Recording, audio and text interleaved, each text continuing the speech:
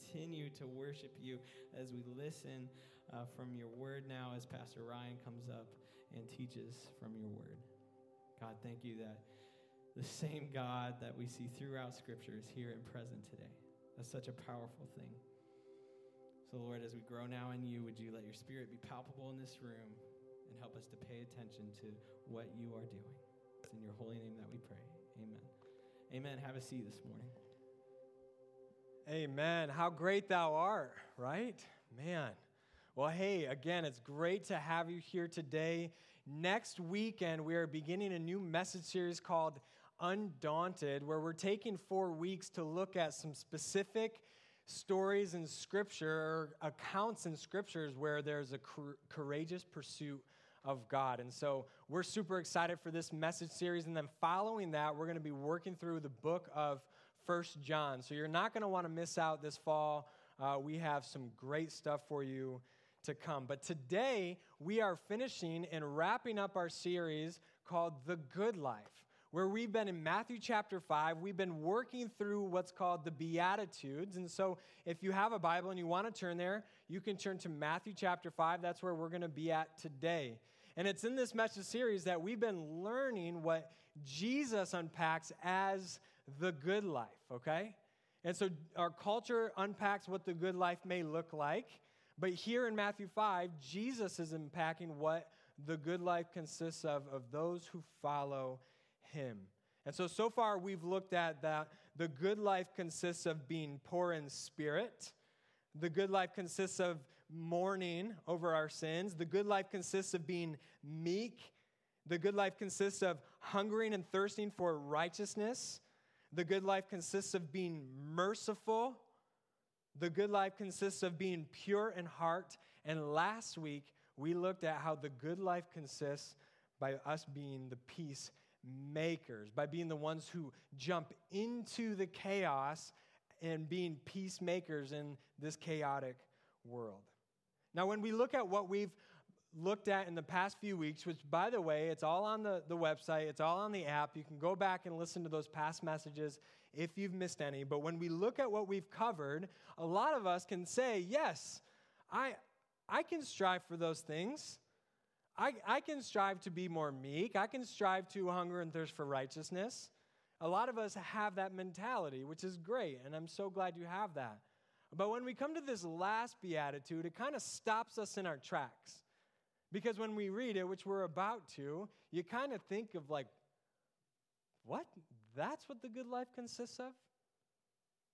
It's so opposite. It's so counterculture what our culture tells us what the good life is, but yet here is Jesus placing it right before us that this is what the good life consists of. And so let's read Matthew chapter 5, verse 10 together, okay? Matthew 5, verse 10. Let's read it together. Read it loud. God blesses those who are persecuted for doing right, for the kingdom of heaven is theirs. So just let this sink in for a little bit, okay? That God blesses those who are persecuted. So the good life consists of persecution, and the reward for your persecution is the kingdom of heaven.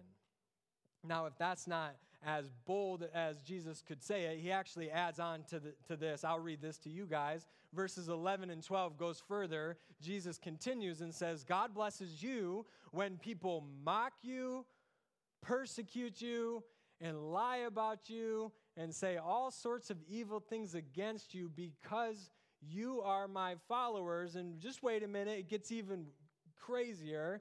Jesus says, and by the way, be happy about it. Be very glad, for a great reward awaits you in heaven. And remember, the ancient prophets were persecuted in the same way. Okay, let me ask all of you. Have any of you had this stuff on your life goals ever? Did you ever write them down as one of your life goals? I would like to be mocked. I would like to be persecuted. I want people to lie about me and to say evil things about me. Have any of us ever put that on our life goals? No, we haven't, have we? Because this is so counterculture what the good life consists of. We actually try to run away and avoid these things, which is what we're going to look into today. And so what is Jesus trying to teach us through these verses? Jesus is teaching us that there is a great reward that comes from following him even when it's not easy.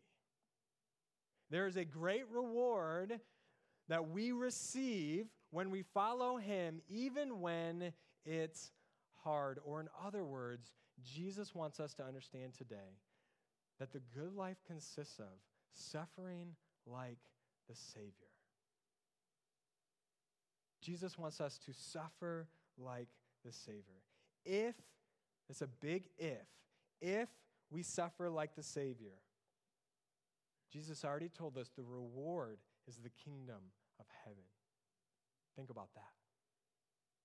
The reward is the kingdom of heaven, and that will produce blessedness in this life and the next. That's the reward. But the big word in that statement is the word if.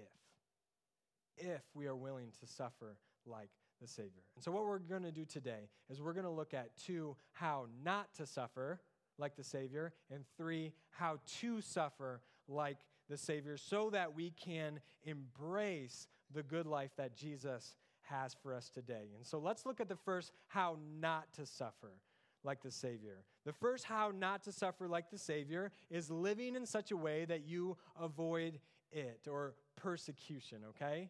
How not to suffer like the Savior is living in such a way where you avoid the suffering that comes from following Jesus. Now, if you're anything like me, you try to avoid pain and persecution and suffering at all costs, right?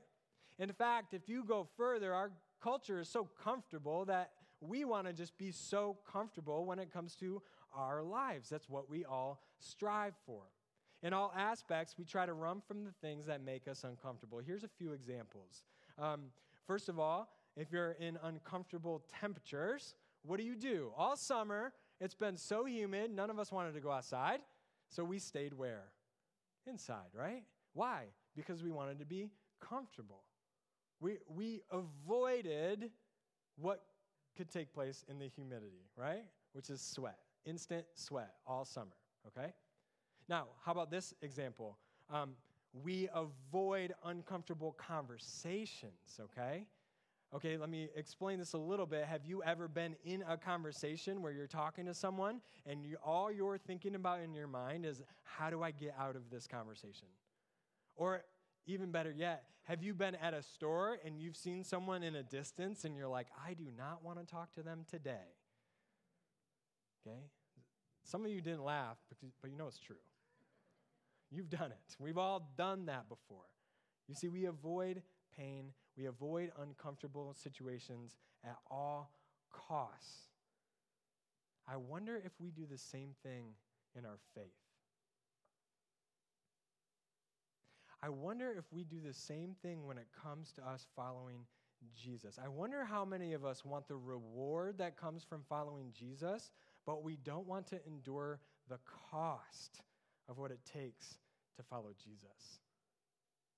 Right, like we hear about this reward, this kingdom of heaven all the time, and we say, yes, I want that reward, but when it comes to actually following Jesus, we don't want to endure the cost. We avoid it at all costs. It's interesting because you go back to that beatitude, and it does not say God blesses those who might be persecuted. It doesn't say God blesses those who may be persecuted or if they're persecuted. Jesus says God blesses those who are persecuted. Following Jesus, persecution is going to happen. It's inevitable. If you're living your life like Jesus would want you to, the good life, everything we've talked about in this whole series, then naturally you're going to have people say evil things about you. You're going to have people lie about you. You're going to have people revile you. And in fact, you can go on the opposite side. You can conclude that if you and I aren't being ridiculed in any way, then we probably aren't living our lives the way Jesus wants us to. That if you fit into culture so much that no one even knows that you follow Jesus, you're not living the way that Jesus would want you to. You see, we cannot live our Christian lives trying to avoid persecution. Because if you're following Jesus, persecution will happen. So how to suffer like the Savior, so how not to suffer, don't avoid it, but rather we need to live in such a way where we embrace it. Where we embrace it. Look what Jesus says in verse 12. We already kind of laughed at this part, right? Be happy about it, Jesus says. Be happy about it. Be very glad that persecution has come. I love what Paul says to Timothy in 2 Timothy 3:12. He says, yes, and everyone who wants to live a godly life in Christ Jesus will suffer persecution. Timothy was a young pastor, and I bet you he was writing or communicating with Paul, sharing with Paul, saying, man, this is hard. There is tons of persecution, and Paul says, yeah, I know. And he actually writes this letter while he's in chains. He says, yes, those who live a godly life will be persecuted. To go even further, the apostles in Acts chapter 5, look at what happens to them. They're in the high council, and the apostles left the high council rejoicing that God had counted them worthy to suffer disgrace for the name of Jesus. For some reason, I always picture them walking out of the high council like clicking their heels together, right? I don't know why. I have no idea why, but I always do. But they were rejoicing, which Paul says to rejoice in your sufferings in Romans 5.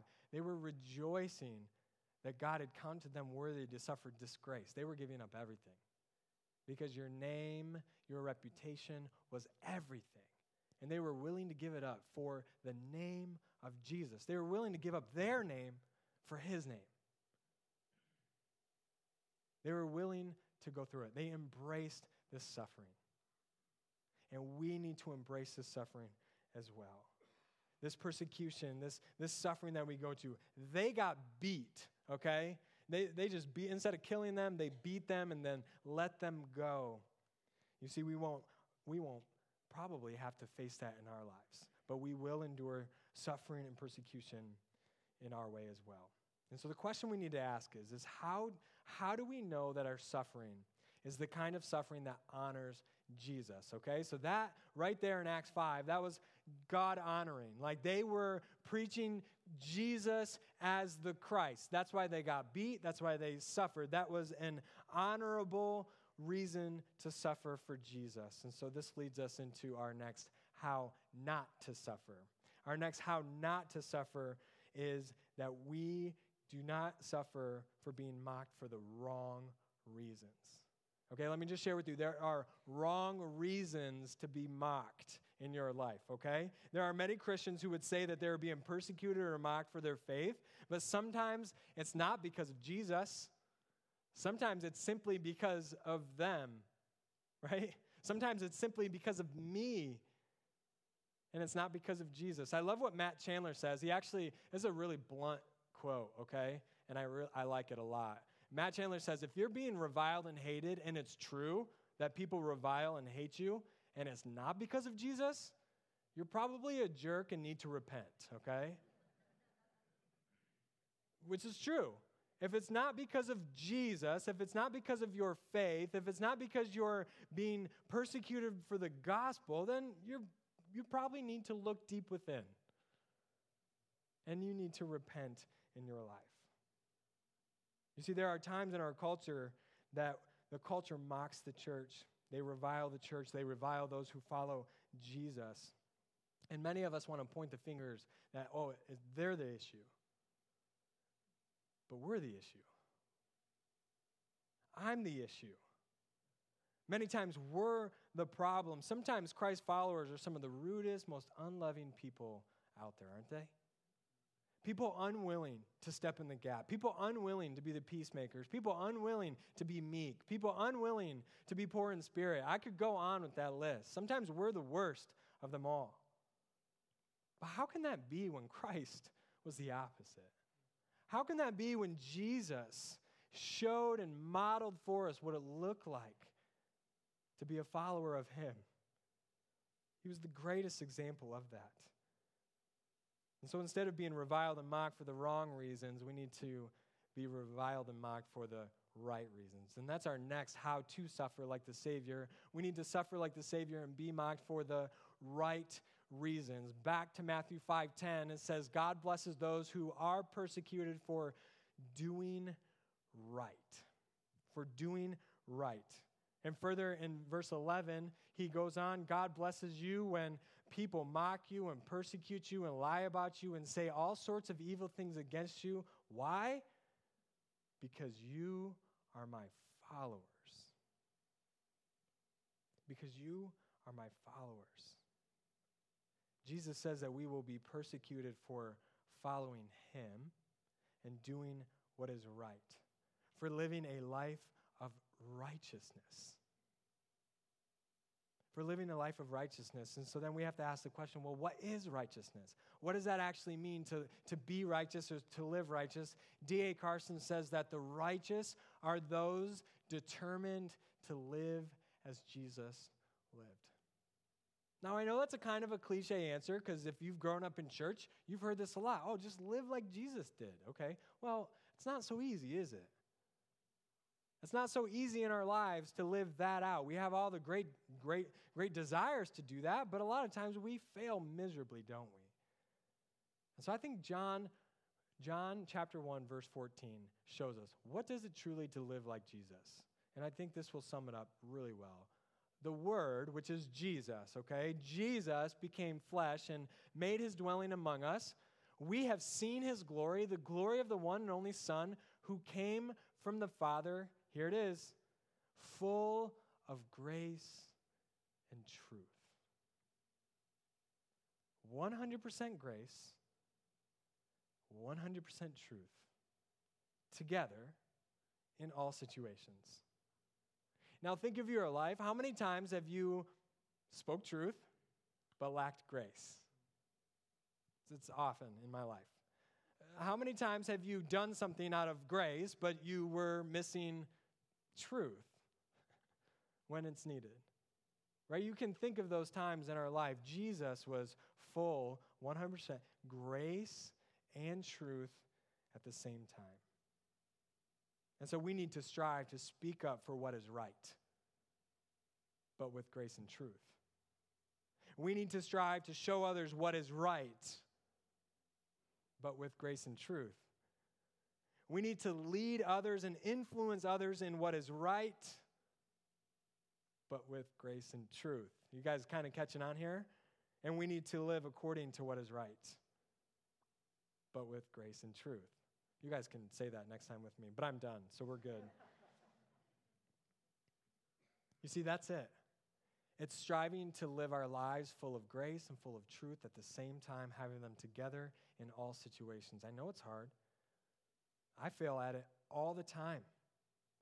But that's the amazing part, is we have a Savior that we can run to and ask for help and repent for our shortcomings and lean into him in the midst of our failures. You see, Jesus was both of them, and that led to his suffering and being mocked. That led to him to the cross, where he ultimately died on the cross for you and for me, for our failures, for our sins, for our shortcomings, but yet to resurrect 3 days later in victory, right? Jesus was reviled, he was mocked, and that led to his death. And so the question is, you know what? Is this Christian life, are we going to get weary of it? Is it going to be tiring to try to be like Jesus and live like Jesus and be full of grace and truth? Absolutely it is, isn't it? So how do we get through? How do we get through that? How do we get to that next step? Well, it's our last how to suffer. We need to suffer like the Savior by being convinced that the temporary pain of our suffering, our persecution, our people mocking us, lying about us, all of that, our temporary pain and suffering for Jesus points to our eternal reward of being with Jesus. Of being with Jesus. You see, Matthew 5:12 reminds us. It says, "For a great reward awaits you in heaven." And remember, the ancient prophets were persecuted in the same way. And Paul wanted to unpack this for us as well in Hebrews chapter 11, which he does. If you've never read Hebrews 11, it's called the Hall of Faith, and it goes through all of the ancient prophets and what they went through in their lives, their pain, their suffering. And guess what? None of them received the promise in this life, but yet they had the hope of the next.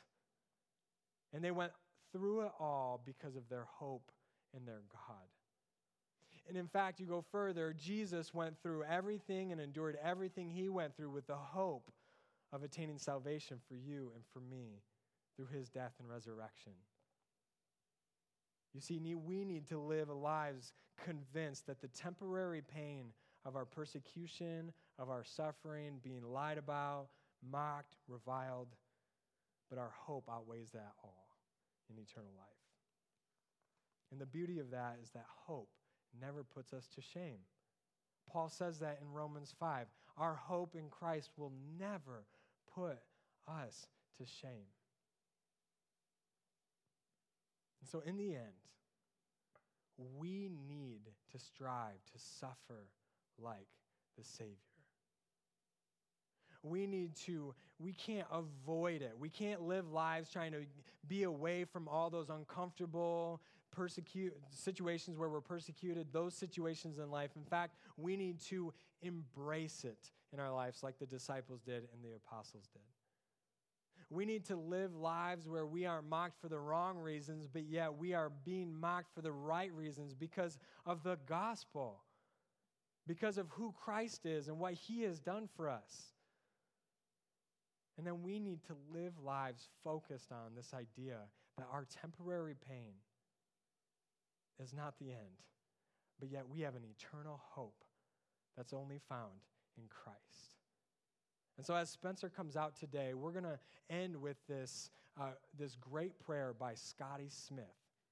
And this prayer is titled, "The Longing for a Gospel-Shaped, Grace-Filled Heart."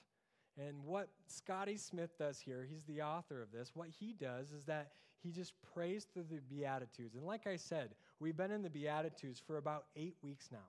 And so what Spencer's going to do, he's going to read the Beatitude. I'm going to read a prayer that follows. But what we want you to do in the next 4 to 5 minutes, we want this to be a moment of reflection. We want this to be a moment where you just kind of listen to the scripture and to listen to the prayer. And however God's convicting you, however God's working in your heart, just let that be a moment between you and God. And then at the end, we're just going to wrap it up together, okay? And so we begin with the first beatitude. God blesses those who are poor and realize their need for him, for the kingdom of heaven is theirs. And Lord Jesus, now that I'm no longer condemned for my sins, convict me quickly and deeply. Keep me always aware of my need for more grace and more of the Spirit's work in my life. I want to be a chief repenter in my relationships. God blesses those who mourn, for they will be comforted. Lord, free me to grieve about the ways I love poorly, not making lame excuses or insincere promises. Grant me godly sorrow and the comfort you alone can give. God blesses those who are humble, for they will inherit the whole earth. Lord, I love humility in others. Grow a more humble heart in me. Jesus, for surely I have plenty about which to be humble. By grace, make me more gentle and less defensive. God blesses those who hunger and thirst for righteousness, for they will be satisfied. Now that you are my legal righteousness, Jesus, intensify my hunger for becoming a more righteous man and someone who works tirelessly and hopefully for justice in my community. God blesses those who are merciful, for they will be shown mercy. as I have received so much mercy in the gospel and daily mercies from my Father, may I be far more merciful in my relationships and situations that tend to aggravate me. I want to lead with kindness, not rightness. God blesses those whose hearts are pure, for they will see God. Oh, Jesus, I long for the day I will see you as you are and will be made like you. Until then, grant me a purer heart, a single heart, a whole heart with which to love, worship, and serve you. God blesses those who work for peace, for they will be called the children of God. And God, you are my peace. Jesus, you have reconciled me to God by your life, death, and resurrection once and for all. Hallelujah. By the Spirit, use me as a peacemaker in my relationships and community. Forgive me when I care more about winning than loving. God blesses those who are persecuted for doing right, for the kingdom of heaven is theirs. If I am to be persecuted for anything, may it be for living out the implications of the gospel in my community. May the gospel be the only offensive thing about me, Jesus. So very amen, I pray, in your glorious and grace-filled name. Let's just sing the doxology together. Praise God from whom all blessings flow. Praise God from whom all blessings flow. All creatures. Praise him, all creatures here below. Praise him above. Praise him above, ye heavenly hosts. Praise Father, Son, and Holy Ghost. Amen.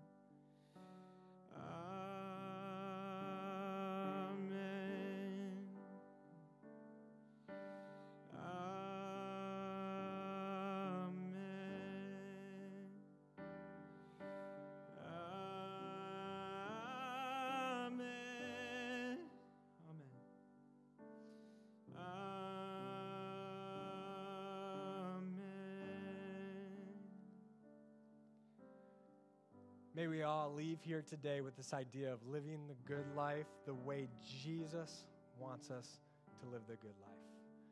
We have just a final reminder that tonight at 6 p.m., we are having a worship night in the park with a few other churches. And so we would love to invite all of you there at 6 p.m. It's at Waterworks Park, which is like right downtown Port Clinton. It's outside. You can distance. You can even stay in your cars if you would like. We would love to have you there as we come together as a community to worship. And as always, remain seated until someone dismisses you. And I hope you have a wonderful Sunday. We'll see you next week.